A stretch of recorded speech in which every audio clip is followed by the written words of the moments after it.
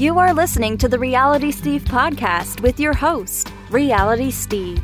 He's covering everything about Nick's upcoming season of The Bachelor.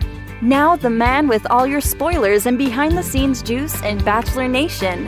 Here's Reality Steve.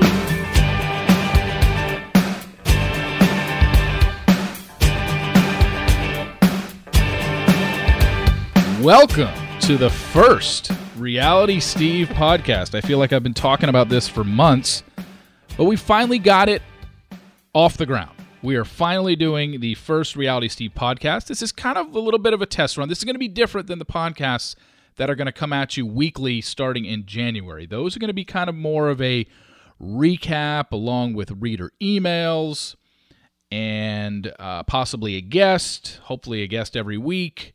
It all depends. This is an ever-changing product, but right now, for this initial episode, I want to kind of do an introduction to myself and a kind of a history of spoilers in regards to The Bachelor and The Bachelorette and just the franchise in general. A lot of you may already know this. Some of you, a lot of this was covered in the New York Times piece that was done on me about a year ago. But for those who are new or for those who maybe never read the piece, I'm going to give you a little introduction about myself, who I am, what I'm about, and kind of along the lines of kind of where this all came about. Where did Reality Steve start? When did it start? How did it start? Obviously, I'm not going to give up my sources to tell you how I get the information that I do. But for the most part, you're going to know a little bit more about me, and then kind of we're going to go over a history of the spoilers, because next season is basically starting in a few weeks on January 2nd, Monday, where The Bachelor always starts on the first Monday in January. At least it has for the last 6 or 7 seasons. So basically, I just want to start with me, because it is the Reality Steve podcast, so I guess I should talk about myself. I'm not very good at talking about myself. I'm better when people ask me questions, but I'll do my best to just kind of give you a little background on myself. Obviously, when I was in high school and in college, there was no social media, there was no Facebook, there was no blogging, there was no internet. So to say that I always wanted to be Reality Steve would be a flat-out lie. I had no idea. This kind of fell into my lap. I knew I always liked to write, and it went back to about 3rd grade when we just used to have creative writing classes. And I remember, you remember those Choose Your Own Adventure books? I used to write those just for fun. I mean, they were really stupid. I mean, we're talking like I had a paragraph on each page, but I was so into the whole, you can choose which page to go to. If you want Steve to, go to the grocery store, turn to page 6. If you want him to ride his bike home, go to page 8. Like, that was, I know it started at an early age, but that's what I did. And that was like in, I think, 3rd or 4th grade, where I just loved Choose Your Own Adventure books. I was never much of a reader other than Choose Your Own Adventure books. I think I stopped reading when I got to about high school, but outside of required reading. But essentially, that's where it started. I've always liked to write. I don't know why. I have. So I get to high school, and I was a basketball player, and the best way to describe myself in basketball is this. I was one of those guys that was really good in high school, but peaked in high school and just wasn't made out for college basketball. I mean, could I have played Division III ball somewhere? And yeah, I could have, I think. I was recruited to a couple Division III schools, but I just didn't have the motivation to go play in a small school and in front of, 50 people where it wasn't recognized. And it wasn't for me. And I decided at some point that I was either going to walk on Division I basketball and make the team, and if I didn't, then I can at least say I tried. So my freshman year, I ended up attending SMU University in Dallas, and I walked onto the basketball team, and I was cut 3 days in, and I knew for the 2 months that we were working out before practice actually started that I wasn't big enough, fast enough, or strong enough to play Division I basketball. I just wasn't. And it hit me like a ton of bricks that first couple weeks that I was working out with the team. I was like, I'm not good enough. I was good in high school. I grew up in Orange County, California. I was top 100 seniors, I think, by one magazine in my senior year. I was, the captain of my team. I was went to a lot of camps and stuff like that. And I was good, and I was kind of known in Orange County, but that's about as far as my basketball career extended. So once I got to college and my basketball career was over, which was after about 3 practices, I was at SMU, and I was miserable. I was away from home for the first time, and I just said, I don't like it here. I was 18. I had a girl back in California that I was still kind of pining over, and I just wasn't enjoying school and being away from home for the first time for an extended period of time. So what I did was, during winter break of my freshman year of college, I went back to visit my best friend who went to Loyola Marymount University in Los Angeles. And I met him, hung out with him over Christmas break, and I had a lot more fun hanging out him in his dorm and on campus. And he's just like, at the end of the trip, he's like, why don't you just come here next year? I'm like, all right. And so the whole second semester, I knew I was transferring at the end of the year. Whole second semester of my freshman year at SMU, I knew I was going to transfer to Loyola Marymount and be with my best friend. And so I actually enjoyed it a lot more the second semester. Don't know why, but I did. Maybe because I knew I was leaving. There were a lot of guys on my floor, my dorm room floor, that were leaving as well. So I think we all kind of enjoyed second semester more when we had made up our minds that we weren't going to be there any longer. So one thing growing up, and then once I got to California, one thing that was a big part of my life, basically through senior year of high school through college, was sports talk radio. I've been a huge sports fan my whole life, and I got really into the Jim Rome radio show based out of Southern California. I was a caller to the show for a good 5-6 years. My freshman year in Dallas at SMU, I couldn't hear Jim's show, but yet I would call in once a week, and I was Steve from Dallas. And then when I moved back to California, I became Steve from Loyola Marymount. I was a caller probably once a week to the show, made a name for myself, and I became, I mean, if there was one influence in radio, it was, without a doubt, 100%, it was Jim Rome. And I was just a huge fan of the show. I liked the style. I liked the way he talked about sports, and I liked the way he made fun of things, and just became a big fan of the show, became a known caller on the show. And I realized once I got to college, and more so when I got to LA in my sophomore year of college when I transferred into Loyola Marymount, I knew that the only thing I ever wanted to do with my life was be a sports talk show host. That's it. That's all I cared about. I even, once I was in my major of communications at Loyola, I didn't care about any other classes that had nothing to do with my major. I was so focused on being a sports talk show host that I didn't care about anything else in college. I really didn't. Did not pay attention, did not apply myself really all that much. And essentially, I just focused on communications. But I wasn't a broadcasting major at Loyola. I had outside of calling the Jim Rome show once a week, I had no radio experience. And it got to a point where I knew I wanted to be in radio, but I didn't know how to go about doing it.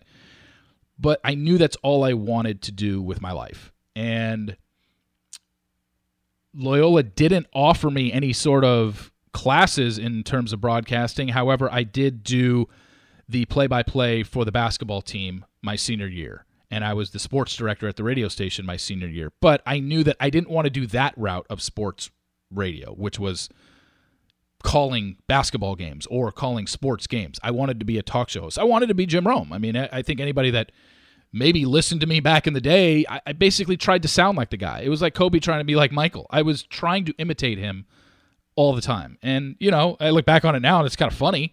But, as we get into it a little bit here, you'll notice how things kind of changed. But so I get to a point where that's all I wanted to do. I wanted to be a sports talk show host.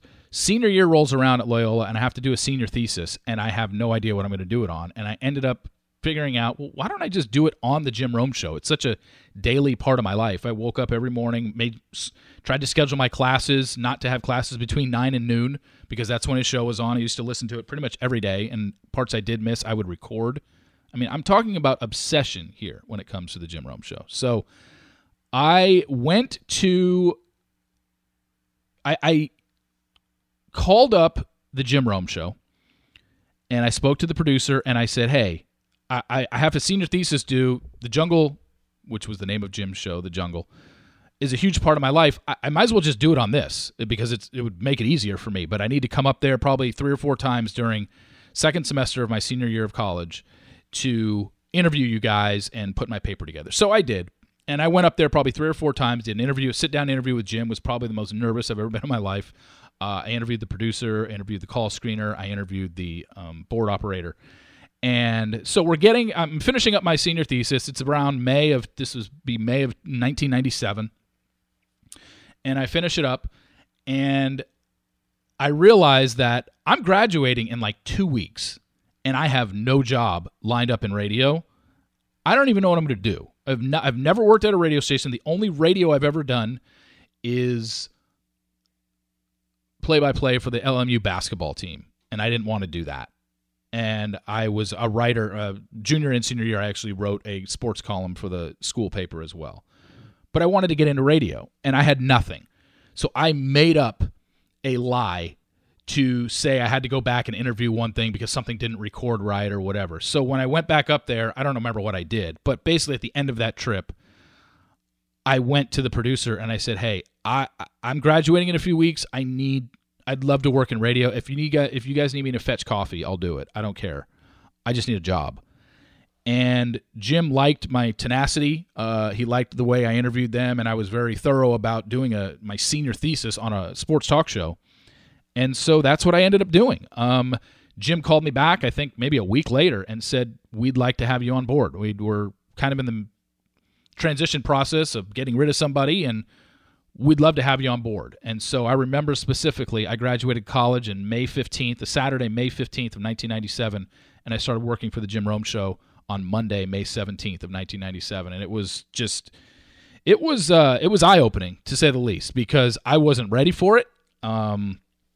But I was basically working for my idol, and I was working in market number 2 as a 21-year-old little punk out of college. And I think it definitely helped. It was kind of just, I don't know if you're familiar with this, but Jim Rome's radio show back in 1997 was the show. I mean, there was not tons of sports talk stations with so many shows on. I mean, it was very minimal back then, and Jim was the biggest one, and he was syndicated, and he was heard in many different markets, and arguably, people can debate it, but arguably he had the best sports talk show and the most known sports talk show in 1997. So I got into that, got into radio, worked for Jim for about a year and a half. After a while, my work wasn't up to snuff of what it should be. It was almost like I got too comfortable, and I was kind of itching to do my own thing. With Jim, I was just kind of working behind the scenes. He put me on the air a couple times, but for the most part, I was at a point where I needed to get to a radio station and actually start doing some work on air. And so Jim and I parted ways, and I was out of radio for about 6 months. And then I got to a radio station in L.A. at the time called Fox Sports AM 1150. And I was kind of a gopher. I did engineering work. I did sports updates every 15 minutes. I would do weekend shows. I was hosting a UCLA pre- and post-game show for football, and then I just did it for basketball. So I got into radio, and then my career hit a big, big roadblock in March of 2002 when I was fired from the radio station for a profanity-laced column on a paid website, which is kind of ironic now. But yeah, in 2002, I was fired. One of the hosts at our station, I was the sports update guy from 3 to 7. There was an afternoon drive show from 3 to 7 with Arnie Spanier and Dave Smith. Dave Smith was a friend of mine who had a website, and he's like, "Hey, I want you to write for my website. It's a paid website in LA. This is back in 2002, so websites even weren't a big deal." And he charged $1 a month for people to read his website, and I was the NBA basketball, or I was the basketball writer, and I wrote on Mondays, and I would just write a basketball column. At the time, I was also hosting the UCLA basketball postgame show. And I was writing a column, and because it was a paid website, I just figured I could get away with anything. And I was cursing up a storm in these columns. And it's really weird. I mean, it was just, I don't know what I was thinking, but you got to remember, this is 2002. I'm, 27 at the time. And I just didn't know any better. I had no idea what I was doing, was writing that, and I got to a point where one day we came into work. Me and Dave were getting ready for our 3 to 7 show, and I was basically help producing, but I was doing the sports updates. But there were a couple segments where they would bring me on and whatever. So we got there, 2 o'clock, or maybe it was 1:30, 2 o'clock. And we get called into the boss's office, and they have our severance package ready to go, and they say, we've been notified of this website, and Steve, what you're saying, and Dave, you're allowing this, and you guys are done. And it was just, I couldn't believe it, and we were pretty upset, and we kind of fought it for a little bit, but basically they had every right to fire us. I mean, did I agree with it? No. I think we could have easily been suspended for 2 weeks without pay and been brought back, because at the time of us being fired, Dave had 83 subscribers in a city of 8 million people, and 83 subscribers paid $1 a month to read my garbage that I was writing where I was cursing up a storm. So that basically ended my radio career in LA. Yes, I did end up at another station doing some, again, weekend work, halftime shows, and this ended up going to USC's flagship station at the time, which was 1540 AM KMPC. And I was just not in a good place with all that was going on. I got spoiled. I mean, let's face it. I was 21 years old working for the number one radio show in my first job in market number 2.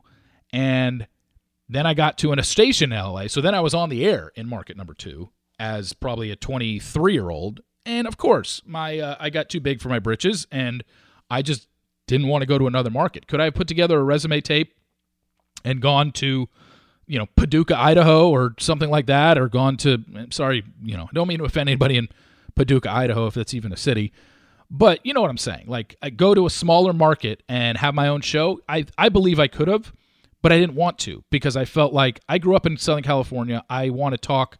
The Lakers and the Dodgers have always been my favorite teams. I wanted to talk LA sports. I wanted to be an LA sports talk show host. That was my goal, and I didn't want to go anywhere else. And I fought it for a little bit, went to another station, did some more weekend work and fill-in stuff, but never had my own show. And it just kind of faded. And so in July of 2006, I moved to Dallas, worked for my father, and he offered me a position to come work for him in home bedding. We sold pillows, throws, blankets, comforters to JCPenney, whose corporate headquarters are in Plano, Texas. And so we were out here, and I did that. And all the while, I had started the Reality Steve website back in 2004. So that's basically my growing up point of what I wanted to do and when it started to transition. It started to transition in 2006, even though I had started Reality Steve. So people come to me and ask me, I pretty much get asked this in every interview. If you've read any interview about me, you've heard this, and you've heard it asked, and you've probably heard this answer 1,000 times, but this is the truth. I started writing an email to 3 of my friends about the Joe Millionaire show, because it was, remember, when Joe Millionaire came on, this was Fox. They were trying to be edgy. This is the first shock reality show where they were basically going to trick people. They tricked 20 women into believing that Evan Marriott was going to be an heir to a prince, or he was going to become a prince or something like that, whatever it was, whatever the storyline was, but that he was going to inherit $350 million or something like that, when he really made $20,000 a year and lived in Newport Beach, which is kind of funny to look at now, because I don't think that's even possible to make $20,000 a year and live in Newport Beach, California. But so I saw Fox promoting the show, and I was just like, this is fascinating. I got to watch it. So I started watching it, and I just started writing about it. The same kind of recaps that you've been reading for years, just kind of snarky, fun stuff, and just like, I can't believe she wore this, and she said this, and all this stuff. So I started sending an email to 3 of my friends, and they thought it was funny, and unbeknownst to me, they started forwarding it on to other people, and those people started forwarding it on to other people, and I started getting emails saying, can I be on your Joe Millionaire email list? And I'm like, well, who are you? I don't even know who you are. And so I just started collecting names, and the 3 turned into 10, turned into 20, turned into 50. So every time I wrote an email, I had to started CCing a bunch of people on it. So Joe Millionaire ends, and people said, are you still going to write? I would love to keep reading your writing. And I was like, well, what's on next? A dating show. And the next show to start was Trista's season of The Bachelorette. I had known about The Bachelor. There had been 2 Bachelor seasons. The first guy, Alex, and the second guy, Aaron. I didn't watch either of those 2 seasons. I knew about it. I saw it on TV, but I never watched it. So after Joe Millionaire ended, the next dating show, because I thought dating was the easiest thing to make fun of, because we all date, and it's easy to judge these people on TV. So I decided to start writing a column about The Bachelorette. And that's when it kind of got bigger in terms of more and more people started asking, can I be on your Bachelorette email list? So now I had an email list up to about 350. I remember this specifically because I could only send it out 25 emails at a time. So I would have to send out my email to 25 people, cut and paste it, and I had so 25 into 100 is 4, into 300 is 12. Yeah, I sent out like 14 emails because I had 350 people on my email list. And I had to send it out 14 times every week. And after that season, I was just like, I need to create a website to where people can just go and look at all past columns. Because I started getting emails saying, people were like, hey, your email didn't show up, or ended up in my spam folder I didn't even know, or my junk folder, or whatever. So I was like, I need to start a website. So I just, created Reality Steve. I mean, I never thought anything of it other than, hey, I'm covering a reality show. My name is Steve. Let's go with Reality Steve. Real original there, I know. So basically, that's how it started. And from 2003 till 2009, all I did was recap The Bachelor and The Bachelorette every week. There was no social media back then. There was no Facebook. I obviously knew the show was taped in advance, but I had no idea about spoilers. I never thought once about spoilers. So then 2009 rolls around, and I'm 3 years into living in Dallas, and Jason's season had started airing in January of 2009, and I get a email one day from someone that knew that I wrote a Bachelor column and did a recap and had somewhat of a following, and they tell me, hey, I got some, I know you write a Bachelor column, you might be interested in this. Here's what I know, and here's what happened at the end of, or not the end, but here's what's going on in Jason and Molly and Melissa love triangle. And it was basically that, hey, they taped a secret After the Final Rose at the end of January, and Jason basically dumped Melissa, and now he's dating Molly. And I'm like, whoa. But I had never gotten a spoiler in my life. I had no idea what to do with it. So if you remember correctly, and granted, if you're a longtime fan, you do remember. If you're new, you're hearing this for the first time. But basically, for a month, all I did was tease it with these stupid clues. They weren't great, but it was basically to let everyone know, like, hey, I know this is what's happening. And once I give you the clues at the end of the season, you'll realize I did know what was happening. Kind of like a little bit what I did this season with Nick and telling about the 2 Final Four girls. And I gave the 2 clues of chicken parm for Vanessa because she was Italian, and which one did I do for Corinne? I can't even remember what the stupid clue I gave out for Corinne was, but basically to let you know, like, hey, I know what this is, but I can't give you the answer yet. So if I say nothing and then at the end say, oh yeah, I knew that, people wouldn't believe me. So I'm giving them evidence that yes, I did know what happened with Jason and Molly and Melissa, but. Essentially, so about 2 weeks before Jason, I teased it for a month, and then 2 weeks before Jason's finale aired, I came out and said, "Here's what happens in the finale." It was already they went and taped a private After the Final Rose taping in front of no audience. Jason dumped Melissa, and he's been dating Molly ever since. And people flipped out, and a lot of people didn't believe me because they had no reason to believe me. I'd never had a spoiler in my life. Why would they believe me? And it played out like that. Obviously, there was some other stuff that I misreported, which I have absolutely 100% apologized for. I've apologized to Jason to his face, well, over the phone at least, but I did a whole retraction in my column about saying some other things. But the basis for the spoiler, which was After the Final Rose, already taped in front of no audience, Jason dumped Melissa, and he goes after Molly. That was the main spoiler of the season and ended up being right. So from there, it just became this thing where, when I reported that, a lot of the tabloids were like, wow, this is getting out there. I remember Us Weekly had it and People had it, and they were saying a lot of stuff about me. And it obviously put the site on the map because other sites, entertainment websites, and tabloid magazines were now quoting me in their magazines. When before I just had my own Reality Steve site and had a little niche following. So the very next season, and I'm gonna go through these pretty fast because we're just gonna go over the rights and the wrongs of the spoilers. So the history of spoilers started with Jason's season in 2009. I got that ending right. The very next season was Jillian, and I had nothing for that season. I had no spoilers on Jillian's season at all. So it was almost like I thought, well, I guess I just had Jason's season right, and I'm never going to get another spoiler again.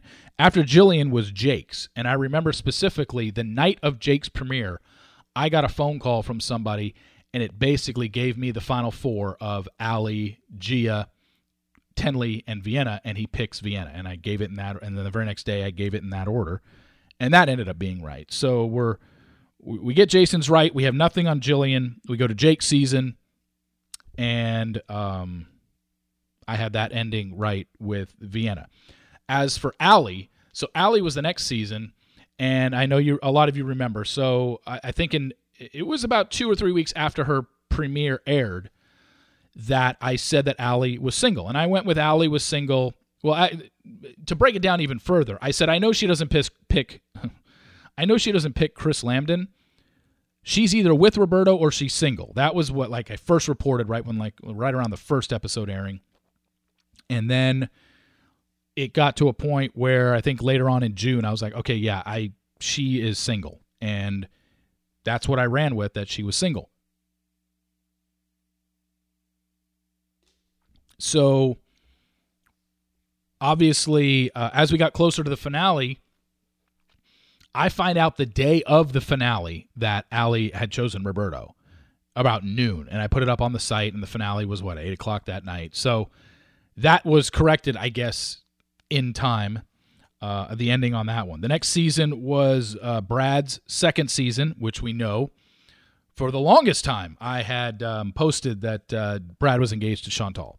And that was, I think, again, about 2 weeks before the finale, I had found out that information was wrong. And he was engaged to Emily the whole time. And I had just wrong information, and I put that out there, and I said, not only is Brad engaged to Emily, because when you change it, it's just like, okay, well, I guess I'm going to have to wait 2 weeks. But at the time, I knew that Brad was engaged to Emily because I had been given information that Chantal was now seeing a guy named Jeff Razor, and who she's now married to. So I put that out there as well to hopefully make people believe that, hey, I'm telling you, I'm not just being fed false information here in terms of Chantal and whatnot, and that ended up being the case. So, but that was corrected about 2 weeks before Brad's finale. Then we move on to Ashley, who obviously chose JP. I had that one right. Ben was the next one. He chose Courtney. I had that one right. Then we can move on to Emily, who chose Jeff. I think I didn't put out Emily and Jeff until, I think, July. So, it was about 3 or 4 weeks before her finale aired, but I had told everybody that Emily had chosen Jeff. Then we move on to Sean Lowe's season. I had told everybody that Sean chose Catherine. And then we get to Desiree's season, and obviously longtime fans know that I was wrong about Desiree's season. She was... all season I said she was with Brooks up until the final segment. Even after Brooks wasn't even on the show, I was saying that, no, Brooks is going to show up, don't worry. And he didn't. And that was flat out wrong. And it sucks that it was wrong, but it is what it is. It happens sometimes. But yeah, that was a season where, there was information given, and I've said this in interviews. I believe I got lazy, and I did not follow up on stuff the way I do follow up on stuff now. And essentially, that's what happened. And I got lazy. The information I got, I thought was good enough. But looking back on it, it really wasn't, because I didn't actually I wasn't thorough with my follow-up to the information I was given. I didn't talk to them enough, and I didn't talk to them in the proper channels that I should have. And I think if I did, I would have found out that she was with Chris, because literally 2 days after the finale, I spoke with someone that was like, "Oh yeah, I knew she was with Chris. I didn't know why you were reporting that." And I was like, "Well, gee, thanks. Why didn't you get to me before the finale?" And so I had a little joke about that. But then we move on to JP's season, Juan Pablo, and I had said, not only did I say he had chosen Nikki, but I also said he did not get engaged. He's the only one in the last 17 seasons that did not get engaged at the end. Then we move on to Andy, who, chose Josh. I had put that out there that she chooses Josh. Then we go to Chris Soules, who chose Whitney. Had that one right. We get to Caitlin. Caitlin, I had said that she was not with anybody, that she had dumped both Sean and Nick at the end. And obviously when she had her Snapchat snafu, that changed. And but I say this now, and you can go back to when I posted it, and you can look at my tweets from that week and stuff like that. But I had definitely, the funny thing was the Caitlin stuff, and again, people can believe me or not, but the Wednesday before Caitlin's Snapchat snafu, which was on a Friday night, the Wednesday before that, I was told, "Steve, you're wrong. You need to look into this because she's with Sean." And I don't know where you're hearing that she chose nobody, but she's with Sean, and I'm like, oh man, I need to look into it. It was pretty strong source that it came from, but obviously it just was one time I heard it, and I just didn't know if maybe someone was trying to pull one over on me. But then 2 days later, she Snapchats the video of her and Sean in bed, and it was just like, okay, well, I don't even need to go to anybody else. It's obvious she's with Sean. I had just heard it 2 days ago, and now I've got visual evidence of it. So I went with that, and that was like probably mid-June when that happened. So that was changed. And then we got Ben, who obviously I said chose Lauren, and then last season with JoJo and Jordan, and now Nick. This season I've given out the spoilers. So the way I look at it is this. I guess it's up to each individual person, each one of you listening out there, to determine how many times I've been wrong about the ending of the show since I started spoiling. 4 times. If you look at it overall, I was wrong 4 times. I was wrong on Allie's season, I was wrong on Brad's season, I was wrong on Desiree, and I was wrong on Caitlin in terms of who they chose at the end. However, 3 of those 4 were corrected before the finale aired. So if somebody was going to my site on the day of the finale for the first time on the season to see who they chose, they would have had the right person. The only one wrong would have been Desiree. So I leave it up to whoever else. It's tough to say, like, well, how many, and I get asked this in interviews, how many times have you been wrong about the ending? Well, it depends on your definition of the word wrong, because it was initially wrong with Allie, Jake, and Caitlin, but Allie, Brad, and Caitlin, but it was corrected in plenty of time. So it's up to each individual person to determine that. So the spoilers, like I said, have been a staple of the website. I think people like the spoilers. I think it gives people a different way to watch the show. As I've always said, I do not spoil the show so you will not watch the show anymore. That's not my intention. Because if you don't watch the show anymore, ratings decline, and probably my readership declines. That's not what I do, and I've said it 1,000 times. I want people to watch the show differently, because I think this is a very contrived, a very manipulated show, and the bottom line is, I don't think, even though it's been on as long as it has, I think people have come to realize that this show is not about finding love and finding a spouse and being with somebody for the rest of your life. It's more about drama and entertainment, and I try to provide that by pointing out things in the show that maybe the average viewer does not see or does not understand what is really going on behind the scenes. And that's what I try to do with as many spoilers as I can, whether it's the ending and, the last few seasons, at least probably 10 or so, I'm giving you episode by episode breakdown. So going into every episode kind of what to look for, and like, oh, no wonder why she's getting this type of edit. She's going home in this episode, or, she's heading home soon. So you can just watch the show differently. And I think this is a show that you need to watch the show differently and not take everything so seriously, because it's not a serious show. And they don't take themselves too seriously. So that's basically the basis of about myself and about the spoilers and how they came to be and where I'm at. So the plan is to continue doing this, to continue spoiling the show. As long as this show is on the air, I'm assuming that every season I'm going to get spoilers. This season, no different. You know, I gave you your Final Four. I've given you the Final Four breakdown. I've told you who Nick is with. And if you're asking, well, how sure are you? And, you know, well, you said you were so sure about Desiree, or you said you were so sure about Caitlin. I mean, there's no way to answer that question anymore, because anybody that wants me to be wrong is going to just keep going back to, well, you were wrong about Caitlin. Well, you were wrong about Desiree. Well, you were wrong about... It's like, okay, well, you can keep thinking that, but the bottom line is I haven't been wrong in the last 3 seasons in terms of, JoJo, Ben, I guess you consider, Caitlin was wrong. So 2 seasons, but Nick's, I'm telling you, very confident in Nick's season. I have nothing to worry about. I'm already starting to work on Bachelorette stuff in terms of contestants on that season. So I'm not worried at all about this spoiler being wrong. I think I have really good sources on this season, and that's all I can say. I'm not going to say it's 100%. I'm not going to say it's 1,000%, because if I say it's 1,000%, someone could say, well, why isn't it 1,000,000% that you're confident? It's just there's no winning at this point in terms of level of confidence in my spoiler. I know that who Nick is engaged to. I gave it to you, and that's that. That's what's going to happen this season, and you just got to take it for what it is and go by my track record and kind of believe that. So essentially, there we go. There's episode 1, the first ever Reality Steve podcast. Just wanted to give you an introduction to myself, a little more background, a little more detailed than maybe what you've read in interviews, and just kind of go over the history of spoilers. So I just wanted to get that out there. I want to thank everyone for listening. Like I said, the podcasts are going to be a little bit different when we get to the season, because we have stuff to cover every week. We are going to kind of mini recap the episode, look ahead to the episode that's coming up.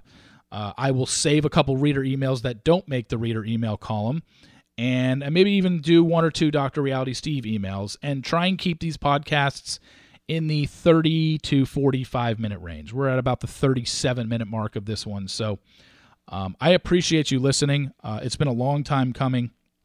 As you know, radio is my background. Sometimes I felt uncomfortable doing the live video chats just because it was weird sitting in a chair and looking into a camera and asking questions. I've never taken a TV course or hosting stuff, or hosting classes, and I don't know. I like radio a lot better. And so here I am sitting at my desk in front of a microphone with a recorder and a mixer, and it feels a little more natural to me, to be honest with you. So thank you all for listening to the very first Reality Steve podcast. You can follow me on Twitter at Reality Steve, Instagram. We can see a bunch of pictures of my niece and nephew because I'm not a big Instagram guy. That's Reality Steve as well. There's the Reality Steve fan page. You could just do a search on that on Facebook. Obviously, the website, realitysteve.com.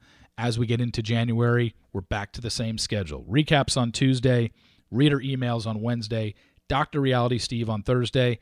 And then when I release that Dr. Reality Steve column, the plan is that's when the podcast will go up. I'm probably going to record my podcasts on Wednesday night and have them up Thursday morning. That is the plan right now. And obviously things could change, but the plan is every Thursday during the season, there will be a podcast, and then probably twice a month, maybe there will be a bonus podcast, which is strictly an interview or something that I want to bring up or want to talk about. But again, thank you all for tuning in.